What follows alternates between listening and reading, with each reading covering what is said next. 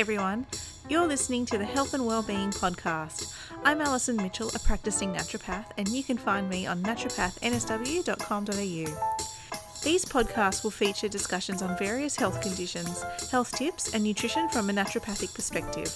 Sometimes it's just me, sometimes I'm interviewing guests. All the time, I hope to share with you information on health and wellbeing with the aim to empower and educate. Please remember that all information is general and not a specific recommendation that replaces consulting with a practitioner. Please talk to your healthcare practitioner before undertaking any changes to your treatment regime. Hi everyone, thanks so much for joining us. Today we're going to be revisiting a pretty popular topic, which is menopause. One of our first podcasts that Laura and I ever did was on menopause, but unfortunately the sound quality was really poor, so there are some areas that you can't even really hear, and we're actually going to be looking at releasing this podcast in smaller sections in the video format. So what I would love is if anyone that's listening can give us a bit of feedback on what they would prefer, whether they would like smaller or whether they would like longer with even more information, what's easiest for you to listen to. Also, if you have any more information that you would like to be covered in future podcasts, please let us know, because feedback is really going to be helpful for us. So I know that before I had Ash, I used to love listening to long podcasts, but now I like to listen to small ones. So it's really personal. So I want to work to you guys. So how are you going, Laura? What's new with you? I've been pretty good. It's been a while. It has been. Last time we were recording, you were pregnant with Ash. Yes. Now I'm pregnant with my first baby. So it looks like we're doing tag teams. It's very exciting. Oh, no. And so you've been going well with the pregnancy? I have. I've been super, super lucky. Yeah, I've been really well. So just past halfway now, which is exciting. Starting for the last couple of weeks, I've been feeling it move. That's the best. Yeah, makes it real. Yeah. So just waiting now for it to get strong enough for my husband to feel it move. It won't be long now. I know. Every day I'm like, come on, move. Yeah. Yeah. I sometimes miss that feeling of them moving in my belly. But of course, it's always so much better having an actual bundle of joy to play with. Yeah. Yeah, I can't believe Ash he's almost 9 months now. Wow. So that has gone so quickly. That's amazing, isn't it? Crawling around like Speedy Gonzales. Yeah, and once they start crawling, it's no rest for mum. Yeah, that's right. He's into everything. I think he's going to be a climber because his dad was, and he's just like discovering everything, and he's pulling over all the indoor pot plants and climbing up, like reaching up to the shelves and like grabbing the PlayStation. Yeah, I'm always chasing him. He's such a little cutie. I can't believe how much hair he has. Yeah, heaps. Actually, I keep meaning to ask you, is that old wives' tale true? Did you get lots of heartburn? I had no heartburn whatsoever. Oh, so no, it's not true. Yeah, well, it wasn't true for me. But then I didn't have any morning sickness either, so maybe my digestive system was a bit better, but I think that was also a hereditary thing for me as well, because my mum didn't have morning sickness. Yeah, right. So I'm lucky. Yeah, super lucky. My mum, actually, you're right, my mum didn't either, and I didn't, although my sister did, but she takes more after my dad's side of the family, so. Oh, there you go. Yeah. Well, I don't have any brothers or sisters, so I'll never know. But... you can't measure it. No. Awesome. So what I wanted to get started with is just a bit of a background on menopause, and so we can look at understanding what actually is menopause. The menopause word comes from the term stopping of menstruation, so meno and pause. And so we know that menopause usually occurs around 45 or 55 years of age, and the average is around 50 to 51. If you experience menopause before 40, this is classed as premature menopause. Between 40 and 45, it's early menopause. And there's a few things that will actually affect how much you'll go into menopause, isn't there? It sure is. So things like body weight, underweight women or women on the thinner size tend to go into menopause earlier. It's due to the fact that because they have less body fat, our body fat stores the estrogen. So they already have less estrogen floating around in their body, so they tend to go into menopause earlier. And women also who have a history of smoking, or obviously if they've had a hysterectomy, are more likely to have an early menopause as well. And that's interesting with the link between the hysterectomy and the menopause. Maybe we can go into that a bit more later, because I think that a lot of people aren't actually aware of that link. Yep. So what's actually starting to happen when we do go into menopause with our hormones? So our ovaries start to slow down in their work of producing our estradiol and progesterone. Yep. So when the estrogen starts to drop, this is when usually we start to get our menopausal symptoms. Yep.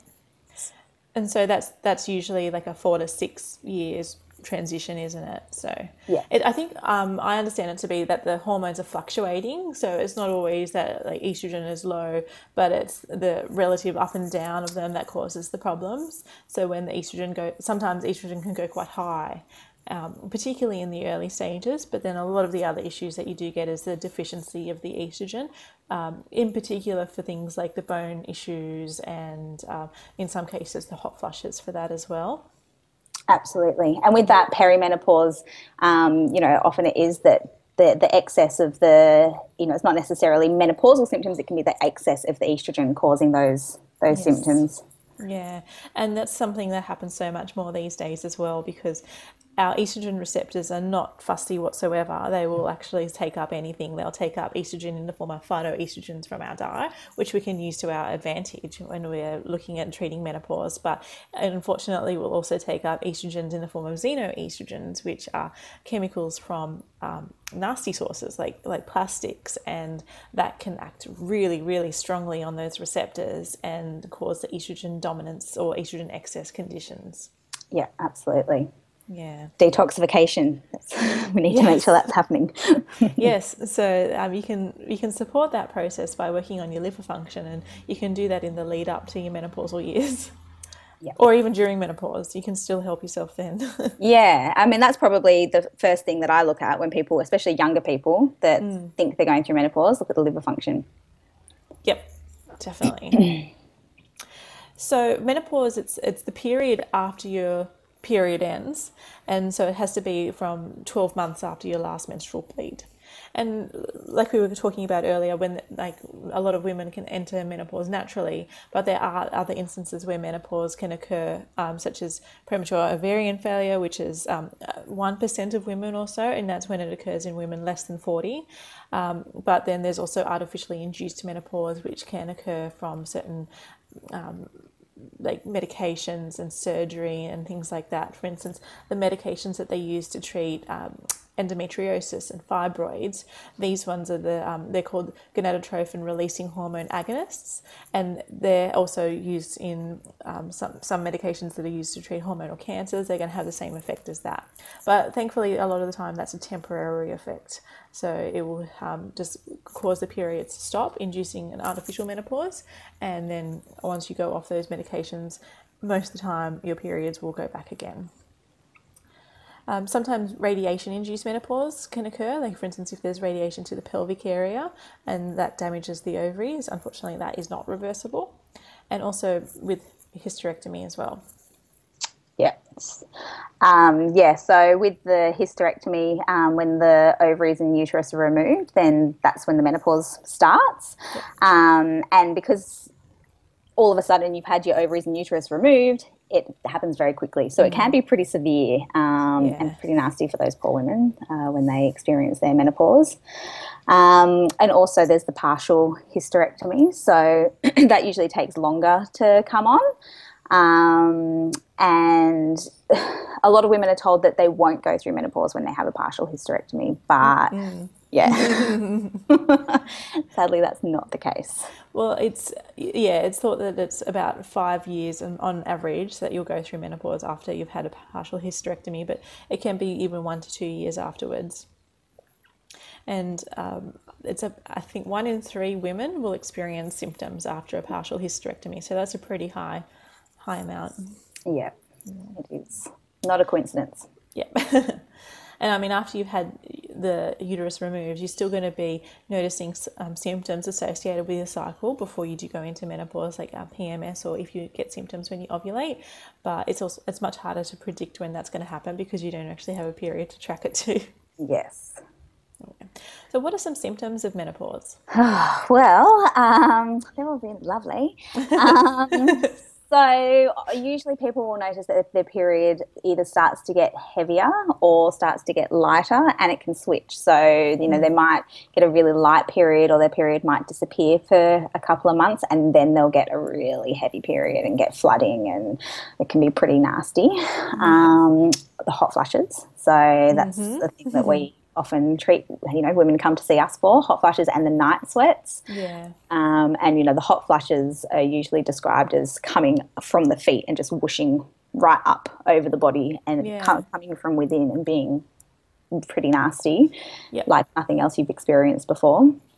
Anxiety, depression, insomnia, crawling skin, low libido, vaginal dryness. What else have we got to add? What have you got? Like muscle aches and pains, joint pains, weight gain, particularly around the abdomen, loss of muscle strength, bladder weakness, tiredness, brain fog. Not always a symptom of menopause. It can be a symptom. Yep. Sleep issues, hair problems like hair loss, and thinning, and also increased facial hair, usually on the top lip or sometimes on the jawline as well.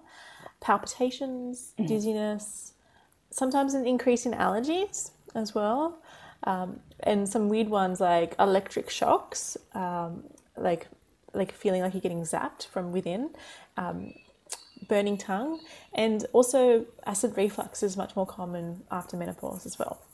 Yeah. Yeah. So quite a lot of women do experience symptoms when they go through menopause. So they say 85% of women report more than one symptom, and but it doesn't always have to be severe. So only 10% of women actually have to go to their doctor for help for their symptoms. Yeah. I mean, I'd say as a naturopath, if you're getting any symptoms of menopause, I'd be seeking help of a naturopath, because I don't think that we should have to suffer with these symptoms. Definitely something that we can do something about so that we can enjoy life. Yeah, definitely. And I mean, it's your choice as to what you want to do about those symptom control as well. So there's natural treatments available, which is what we're going to be going into, and then there's also options available from your doctor. So I think it's important to be informed. So for instance, there's bioidentical hormones, and then there's also HRT, which is from the conjugated equine hormones as well, which is what they make from pregnant mare urine, which is lovely. I didn't know that. Gross. Yeah, so the poor little horsies have to be kept pregnant pretty constantly in order to have that constantly being pumped out. That's hideous. Yeah. So in terms of the symptoms as well, one of the main things that we actually want to look at is not so much the symptom control of the things that we were just talking about. I mean, that's obviously very important to deal with because it can be quite disturbing for some people, but that usually only lasts about 5 years. What can happen though is that you get silent symptoms, and this occurs ongoing after you've reached menopause, and this is important because this affects your quality and quantity of life as well. So things that usually occur is your changes in your cholesterol levels, and changes in bone density, your muscle mass decreases, and there's often changes in your thyroid function, insulin control, and adrenal function as well. So while it's not very well known about these, we do want to try and look at supporting it. And I mean, those, even though people may not identify that that's what's going on, they potentially are going to cause symptoms. The thyroid is going to cause changes to their energy and their weight and the adrenal. And so, it's definitely going to be helpful to work on those issues. Yeah, definitely. So, and you can also get blood tests to mark where you're at with it. For instance, like you can do your thyroid function, you can do insulin, you can do your fasting glucose, cholesterol, liver function tests. You should also do your renal function as well to see how that's going, and inflammatory markers, which is not usually considered to be a stock standard one that's done for menopause, but it is good to do because that increase in inflammation is associated with fast aging and the changes in cognition and the decrease in the muscle mass as well. So you want to have a look at that. So one of the other things that, like we were just talking about just then, is the importance of keeping your bones healthy. So we know that our bones start to decrease after menopause. If your bones were good to begin with, then it shouldn't be too much of a problem. But if you had weak bones to begin with, then that's where you're going to get some issues. Mm-hmm. So how do you look after your bones? Absolutely. Well, with the bone health, the study shows that 5 to 10% of our bone density will decrease once we go through menopause. So, we really do want to look after our bones before we hit menopause. So it's all to do with the estrogen levels declining, and this results in increased reabsorption of the bone minerals. So it means that menopausal women are at an increased risk of osteoporosis. So that's what we're trying to avoid here. We don't want people falling over and breaking a hip. So your peak bone mass is achieved in your 20s. So good nutrition in early life is really important to try and get the bone mass to be its optimum before we go through menopause. Yeah. But then, it's not all lost after your mid-20s. You can still keep your bones nice and healthy in your 20s, 30s, 40s, 50s. And as we approach menopause, then we want to make sure that our lifestyle and our diet is going to be helping us with our strong bones. So it's the first 5 years after menopause that you'll get that rapid decrease. And then after that, it should slow down to about the same rate as males, and that's about 1% loss per year. So it's still, relevant that we keep on looking after our bones for a long, long time. Yeah. So things we can do to improve our bone health and to improve the minerals that are going into the bones. We want to make sure that we're getting sufficient calcium through our diet.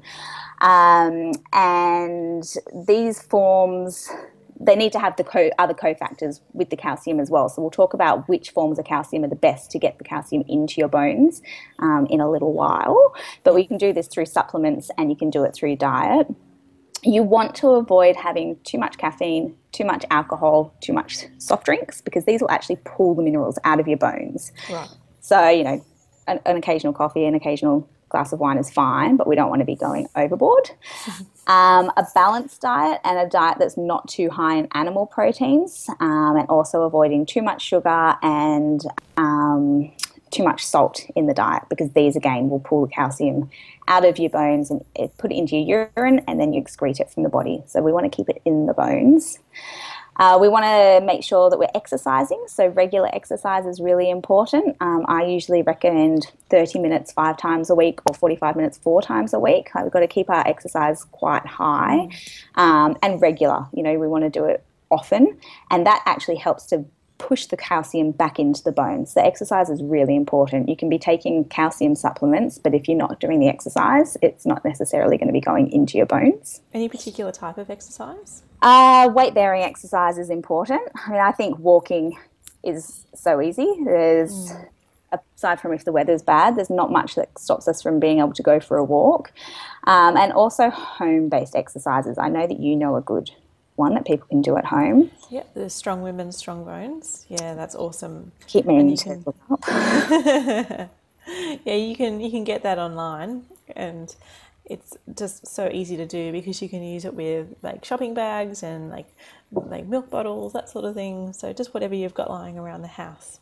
That's awesome. And that's designed for people who are a lot later on in life that don't have quite the strength and mobility. So it starts off really easy, and then you can get a little bit more movement as you go into it. Yeah. That's great. So maybe a combination of walking some days, doing that some days. Yep. Keep the variety going, and things like yoga, swimming, nothing that's going to be too intense. We don't want to cause an injury.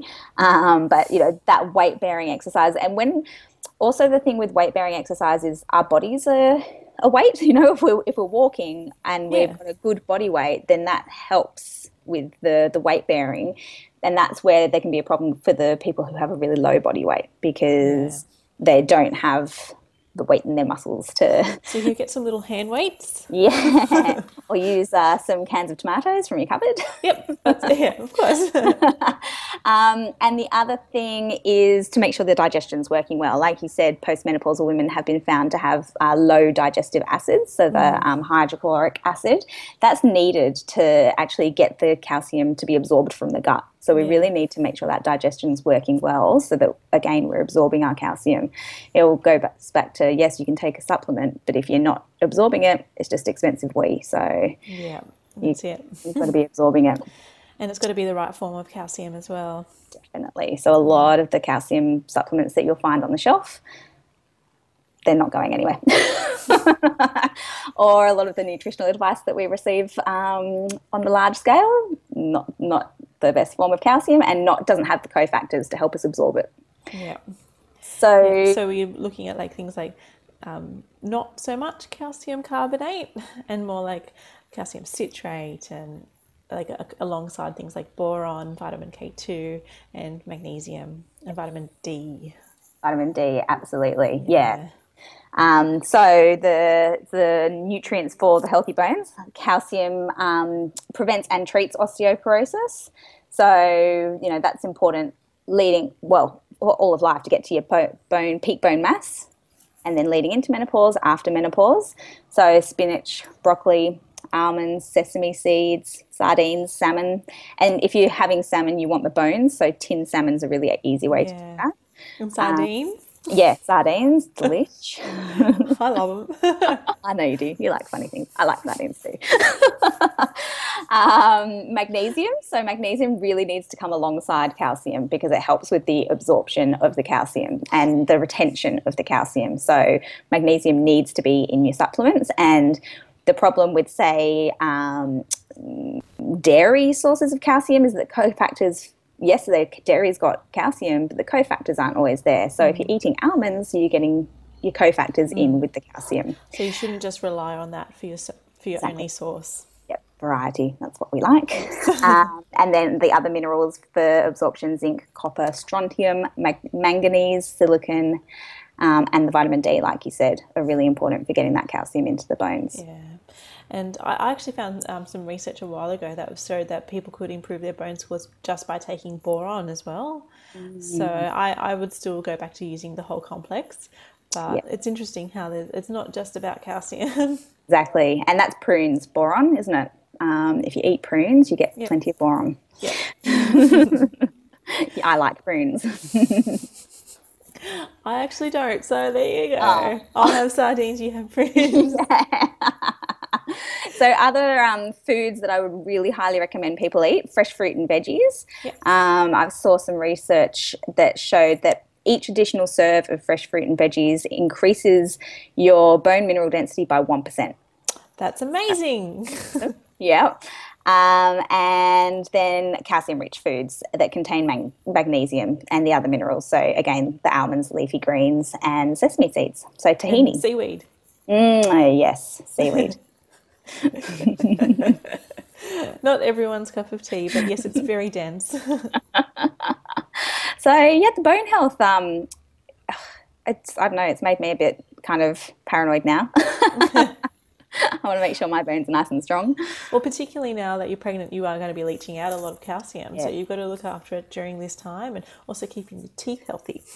Yeah, it's actually funny. I don't usually eat much dairy, and I started craving milk. Ah, interesting. Yeah, so I actually, I've been eating prunes, but I ended up getting a calcium supplement because I just thought this milk craving is just over the top. Yeah, I actually do often recommend a calcium complex during the second and third trimester because that's when you do start laying down the calcium for the bub. So yeah, that's when you need it. Yeah. So just going back to the symptoms that people experience, do you think that there's much that your lifestyle could actually do to affect your symptoms in terms of making it worse or better? Absolutely, yeah, I do. A lot of naturopaths say that the 10 years leading up to menopause really does influence how well you go through menopause. Yeah. So it is really important to try and make sure we are as, I mean, we're naturopaths. We want people to try and make sure they're as healthy as possible all the time. Yeah. So not just because of menopause, because of everything.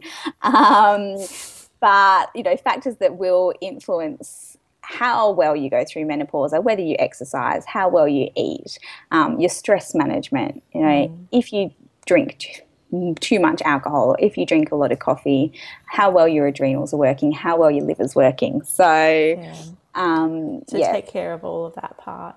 Yep, absolutely. Yeah. And I was reading a study that said that your symptoms are actually determined a fair amount by your health when you enter menopause. And it said that it's not just your menopausal symptoms, but also your heart health and your bone health. And so we should be seeking to be healthy in the lead up to menopause to really give ourselves a good go at it. And so in that study, they, like you said, they looked at exercise, diet, stress, and also our psychosocial functioning. So basically how will we get along with others and that sort of thing, which is an important part of healthy aging. Absolutely. Yeah, having meaningful relationships. Yeah. Yeah. And for women, I think girlfriends are really important for every stage. Yeah, I think that is really important because, I mean, it is fairly statistically significant that men do die earlier than women. So you need to have those relationships there. Yep, absolutely. Yeah. It's sad, isn't it? I know, saying it's horrible. But it is horrible, but don't lose your female friends. That's it. I think that's so important. Don't just get, you know, people who pair off just with their husband and forget all of their friends and lose their friends. I just always think that's so sad because once they're gone, they're gone. What if something happens? Yeah. Okay. Us with my pregnancy hormones used to recovering afterwards will end up in tears. Yeah. Let's go into some statistics, some boring statistics, and that will make us feel better. So let's talk about, like, in terms of the amount of symptoms that people actually experience. So hot flushes. So pre-menopause, that can affect between 10 to 45% of people. During perimenopause, 30 to 75%, so a huge amount. And post-menopause, 35 to 80%. So it's important to remember that symptoms don't just happen in that bit before menopause and then as soon as you hit menopause, then it's done. It's before menopause and after menopause for a period as well. In terms of like libido issues, that can affect up to 75% of women as well, and after menopause 65%. So it actually does get a little bit better after menopause has actually happened as well.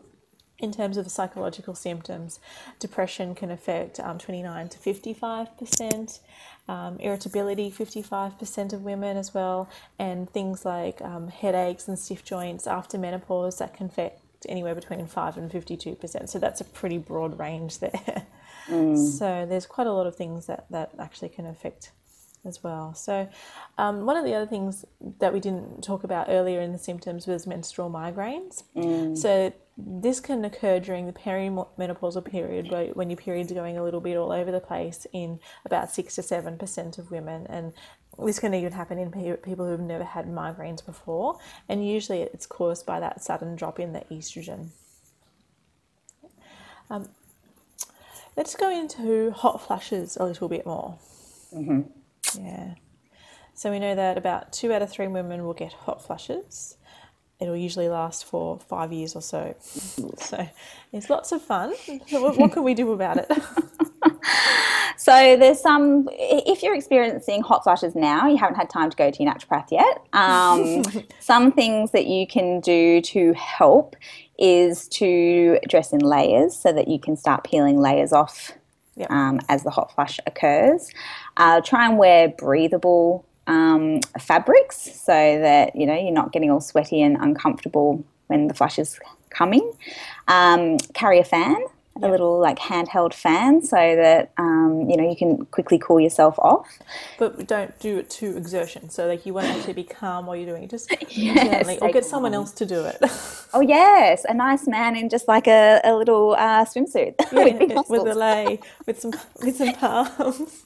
Yeah, and some grapes to feed you. That'd be Perfect. good. Yeah, you won't have any hot flashes then. Well, actually, Yeah, or no bad ones. yeah.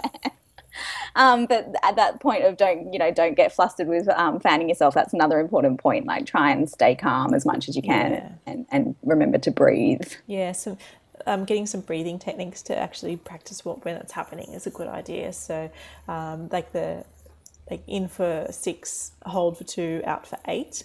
That's a good one. Yeah, Or alternate nostril breathing, where you have the 2 fingers there, and then you breathe in, hold, and then breathe out through the other one, and then breathe in, and then keep going that way. yeah, Pranayama. nice. Yeah. Love that. I got this tip from my mum actually. She said that have a scarf, and because then that's something that you can take off that will make you feel much cooler. Oh, that's So nice. just like a loose one, but then it's a nice thing just to cool down quickly. Just feels like a relief. Yeah, that's it. Yeah, awesome. Goes And back you to get to that wearing know, of layers. yeah, and you get to wear some nice scarves. Yeah, It's an excuse to buy yourself some new scarves. that's right. You can get like a scarf rack or like a whole bit in your wardrobe just for that. Yes, yeah. Treat yourself. Yeah, treat yourself. So what about herbs? Well, so herbal medicines I find work beautifully for menopause. I mean, this is what I always go for my menopausal patients. Um, a lot of the herbal preparations you can buy off the shelf don't seem very effective. So I'll just go out there and say that. So if you have tried herbal medicines from your chemist or whatever, and they haven't worked, doesn't mean that they won't work for you. That's Yeah. really, really important point. I've When actually you had that same experience. People come in and say, well, I've actually tried that. Yeah, I've tried everything. And sometimes it will even be the same herb that we say we want to use with them, but it's just been in too low a dose or, Yeah. not the right form or whatever. And so it hasn't worked. But herbs work beautifully for menopause. And there's good research in it too at the moment, Yeah, absolutely. particularly with black cohosh. And that's definitely one of my go-to herbs, black Yeah. cohosh. And the first thing I usually try and do is get rid of the hot flushes. Yep. Because I think Yeah. we can get rid of that and then we can work on everything else. So black cohosh is always my first herb that I use because I find that that's really effective for getting the hot flushes under control. Did you see that study where they said that they found it was as effective as conjugated estrogen in treating hot flushes compared to placebo? Yeah, it was awesome. Yeah, that is really, really a good result.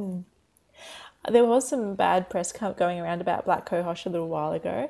There was a couple of cases where they thought that it might have been responsible for some liver damage. So now most black cohosh products do have a warning on it. But what they actually found when they looked at it a little bit closer was that there was quite a lot of other unknown ingredients in these supplements. So this was not black cohosh that you or I would sell this or use. This was over the internet sort of black cohosh. It's And suspect. yeah, and when they've actually looked at it in other studies, there has been no influence on liver function. So Yeah. we're pretty confident that it's safe. Yeah, it's we just a all- shame. I did have Yeah. someone ring me a while ago who got home with their supplements and then read the warning and was scared to take the black cohosh. And it's a shame that because someone's manufactured a bad product, it's now. Yeah. But I mean, anyway. it's all there for safety, but yeah, I think just to be safe, you would look at your liver function test while you're on it. But And peace of mind. yeah, Yeah, but important. apart from looking at treating the hot flushes specifically, then there's also other things that we use to treat stress and stress support in general as well, and any other symptoms that are happening. For instance, like your bladder leakage, we've got some really good bladder tonic herbs like Crotava. If there's brain fog, we use brain tonic. So it depends on what's happening. And the liver. Yes, because of the estrogen excess that might be liver happening. herbs. Yes. The other one that I like to use quite a lot is sage, because that's classed as an antihydrotic, so it helps just to basically dry up the sweating. And this is something that you can do at home. It's been traditionally used as making it like for a tea, but you do need to drink a litre a day of the tea. Yeah, sage tea. You might want to flavour it up with some other things. Yes, like I like it with blackberries. Nice. You could make an iced tea out of that. Yum. Yeah, delish. Any other herbs that you particularly like? Or I think we've covered a fair bit, haven't we? Yeah. Oh, and obviously shatavari for the libido. When we start working on the libido, Yes. I really like the shatavari for that as well. But yeah, I mean, yeah, peony, hormone balancing herbs. But yeah, it's Tribulus, and the tribulus is also good because that supports your DHEA, and that helps with your bone health in that regard as well, because the DHEA will also support your bones. Yeah, lovely. What about diet? Diet-wise, so obviously there's all of the calcium foods that we just talked about. Yep. Really, it comes down to eating, in basic sense, eating a nice natural diet. So trying to get rid of your processed foods and eating as many natural foods as possible. Then there's some specific foods that we can include to help with the symptoms. So phytoestrogen foods. So phytoestrogens are a chemical in the food, in the natural plant food sources, that looks like, to the body, it looks like estrogen. So it can make the body think that it has a bit more estrogen, and it can decrease the symptoms, which is nice. So phytoestrogenic foods are soy, and when we preferably non-GM. Yeah, so we want to look for not genetically modified, and we want to look for things like miso soup, tempeh, like nice more natural sources of soy and more traditional sources of soy, not filling up too much on soy milk or highly processed soy.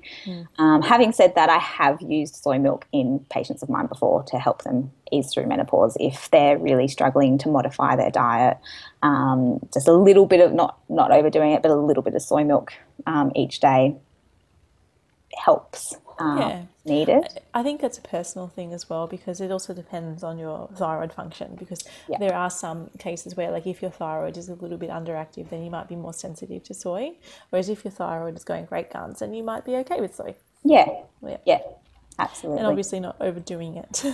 Yeah, I mean, that's the problem, isn't it? A lot of us get a little bit, we start doing something and then we start doing it too much, or we start eating something and then it's the only thing we eat, or, variety. It's all going back to variety.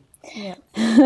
What are some other phytoestrogens? Other phytoestrogens, so flaxseed is a really good one. Yep. And legumes, sprouts, lentils.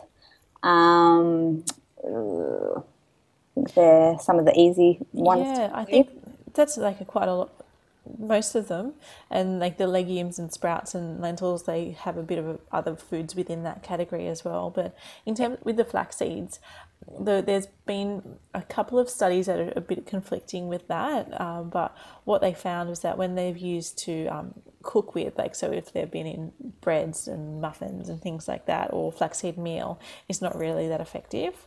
But if you get the freshly ground flaxseed, like if you like crush it yourself, then it will actually be very helpful for treating hot flushes. And so the best way to do it is to buy the seeds whole and then grind it in the coffee grinder and keep it in the fridge, and then like do that each week. Because if you buy the flax seeds already crushed up, then they're kind of already going rancid, because they are very sensitive to oxidization, and when they're cooked, then they're going to be definitely oxidized. Yeah, there's nothing left. And I guess you've got the shell on the outside, whereas when they're ground up, you've got all the goodness exposed. Yes. Yeah. You definitely need to crack them, because otherwise they're just going to go straight through. Yeah. Good fiber, but maybe not much else. Yeah. So like you said, it's phytoestrogens, but then also a whole food diet as well. And like you were saying with the bone health stuff, so you want to have calcium-rich foods and minimising caffeine, alcohol, and also sugar. Definitely. Yes. Yeah, and then getting our essential fatty acids in there as well. Yes. That's important for brain health as well. Yeah, brain health reduces inflammation, prevents the vaginal dryness. So, important to be getting our fish in, and our nuts and our seeds in, and our, good oils in our diet as well.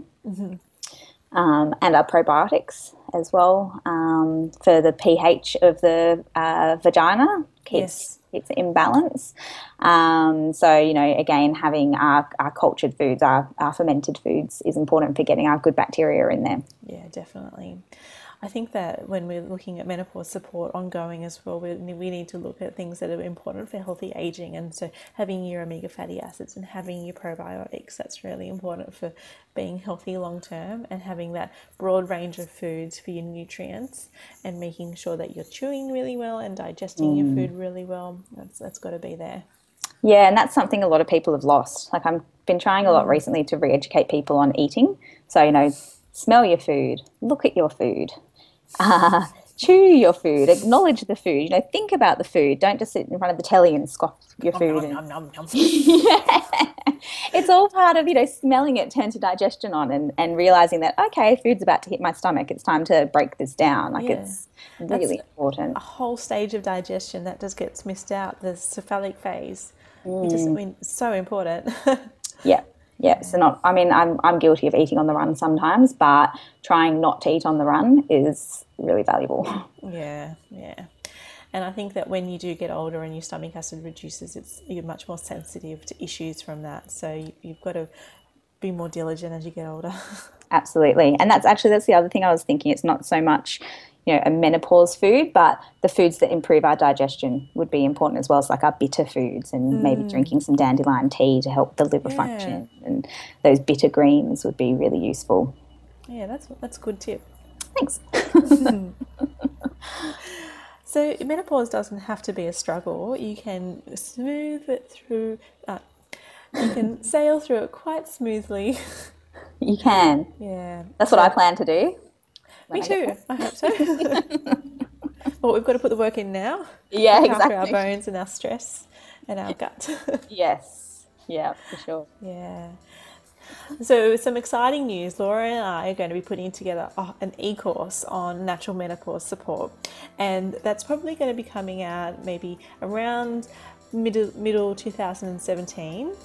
But in the meantime, you can join our Facebook group, which is Natural Menopause Support. So the link will be in the description of this, but head on over there and you're going to get some tips and some advice and some healthy recipes, and it'll be lots of fun, and you can join the community, and you'll also get the first update on when this e-course is available. So that's going to be super exciting. That'll be jam-packed full of information, recipes, meal plans, and heaps more.